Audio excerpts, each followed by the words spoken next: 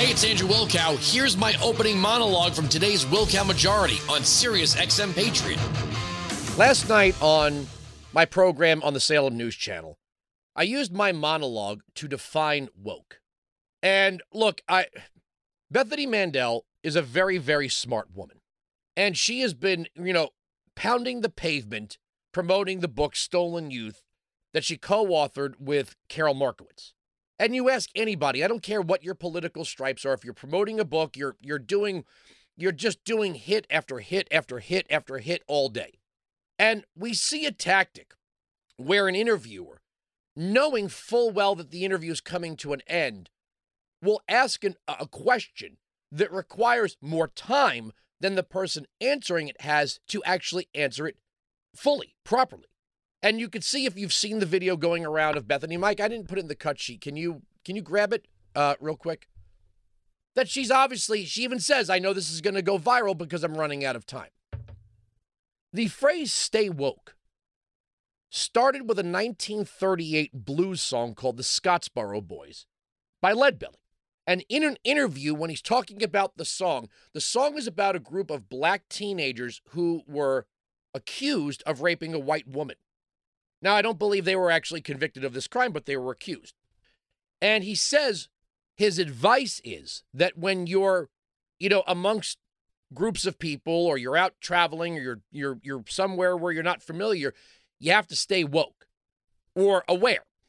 The next iteration we get is from Melvin Kelly, who wrote an op-ed about awareness. And I'll get deeper into this as we go on.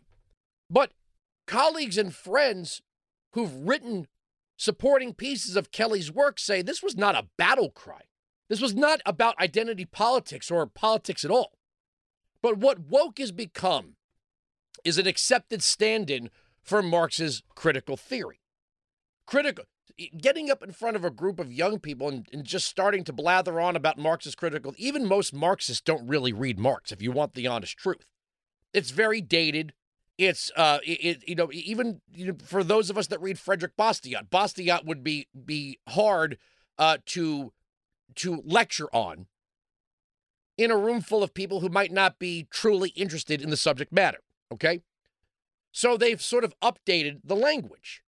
So Marx's critical theory, the heightened awareness and understanding of the bonds of oppression on the proletariat, okay, that's the sort of nutshell of critical theory.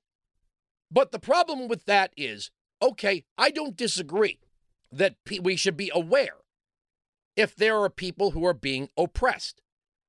But the answer the Marxist would give is Marxism, or what is also known as radical egalitarianism, which is an offshoot of Marxism. And what happens is when you have a revolutionary class, what you see emerging right now, the revolutionary class's promise of a new equality is a promise of a new misery, or at least that's the result. If you need the most easiest to see and understand example, you look at the Cuban Revolution. After the Cuban Revolution, after the fall of Batista, the average Cuban didn't get more freedom. There wasn't more prosperity. They didn't get more civil rights. They got radical egalitarianism, equal distribution of misery. That's Churchill. It's an equal distribution of misery. When it comes to the conclusion, when the new class comes to the conclusion that the incentives they put forward do not produce prosperity, when they can't bring the bottom up, they bring the top down. When they can't raise the floor, they lower the ceiling. And the non-new class lives equally poor and equally miserable. But they're equal. And if equality is you're first and foremost, that's the most important thing, is you want an equal society. Now you say, well, Andrew, don't you believe in equality? Equality and an equal society are two different things, kind of like democracy and the democratic process are two different things. Equal treatment under the law is different than an equal society, because human beings, whether in groups or as individuals or however you you arrange people or people arrange themselves, no government can make everyone equal. Some people are more attractive. Some people are less attractive. Some people are smarter. Some people are not as smart. Some people are talented. Some people are less talented. Some people are more driven. Some people are less driven. And it has nothing to do with who you are as an individual. That's just reality, right? Some people are deemed more attractive by society than others. That's why all cultures, all societies have a standard of beauty. But if you can't make all the men handsome, you could certainly make them all ugly, right? Making everyone ugly is a hell of a lot easier than making everyone more attractive. So what you find is when you can't make everybody happy, prosperous, and fulfilled, you can make them all miserable. Now, if they don't know any better, they don't know they might know they're miserable, they might not know. There might be different levels of awareness, if you would. But one thing the new class demands is to not be questioned. So if you say, why am I miserable? You're not allowed to ask, why am I miserable? Why am I unfulfilled? Why am I poor? Why am I starving? Because the new class demands adherence, blind allegiance. But if equality is the only thing you care about, and everyone's miserable, but they're equal, that's absurd. What woke does is it intellectualizes absurdity. That's what it does. That is, by its very definition, will intellectualize and promote absurdity and blind obedience. Weintick 695, Patriot 957-2874. So if somebody said, the problem with the airline industry is there's not enough biracial, immigrant, homosexual pilots. Okay, so what do? Well, we have to have more biracial, immigrant, homosexual pilots. Okay. Well, if these people apply for a job and they meet the standards for flight training, then so be it. No. That's not what we're saying. There has to be more biracial, immigrant, homosexual pilots. If at that moment you are willing to lower the standards to make more people pilots, you've gone woke. You've taken the most absurd view of this. And if 250 people get on an airplane and they announce that what you're about to experience is a flight by the first ever biracial, immigrant, homosexual pilot, and somebody raises their hand and says, well, I read an article that said you were lowering the standards. Did this person actually pass flight school? Sit down, you bigot. Wait, what? So if the plane crashes in a giant fireball and we all die, is the most important thing still the race, gender, and immigrant status, sexual orientation of the pilot? That's absurd. That's woke. That's woke. That's the absurd thinking.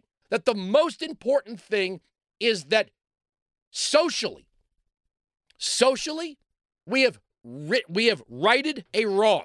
There's not enough biracial, immigrant, homosexual pilots. We must have more of these pilots by any means necessary, even if that means the plane crashes. That's insane. But what these people that are enforcing this new power of woke are demanding that you dare not question them. And that's where we are. Yesterday, we went over a story. A Loyola University marketing professor, which this sounds like very terrible marketing to assert this, claims that having a neatly stocked pantry in one's home is directly tied to racism, sexism, and classism in this country. We went over the piece yesterday. So what is the answer to that? Do we just not stock our pantries and keep them neat? If somebody said, 150 years ago, only wealthy white people bathed their children, many of whom had maids or butlers, servants. Seeing clean children was, in essence, the result of racism, sexism, and classism. So I shouldn't bathe my child?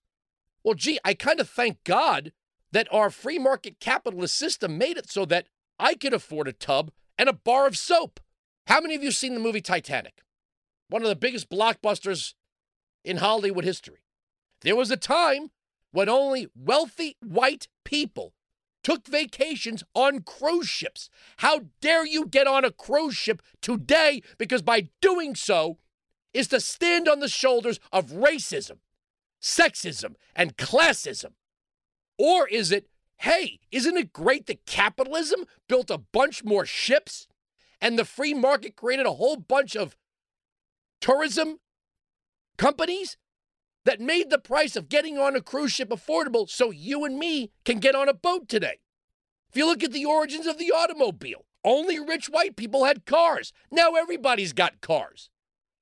Now the Marxist critical theory woke people would say, well, if only rich white people had cars, then cars are bad. Capitalists would say, no, we need to make more cars. We need to increase the supply of cars to meet demand. And then the price of the car will come down, and then black people, white people, Asian people, Hispanic people, gay people, women can own automobiles. But woke would say to you, no, that's not right. Only the new class should have cars. This is absurdity.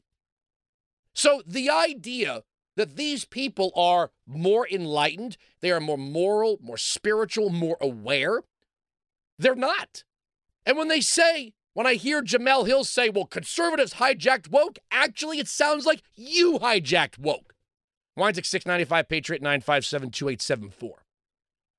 We are right, they are wrong, that's the end of the story. The arguments on this radio program cannot be broken. Sirius XM Patriot. You can join me live on the Wilkow Majority, Monday to Friday, noon to 3 East, 9 to noon West, on Sirius XM Patriot, channel 125.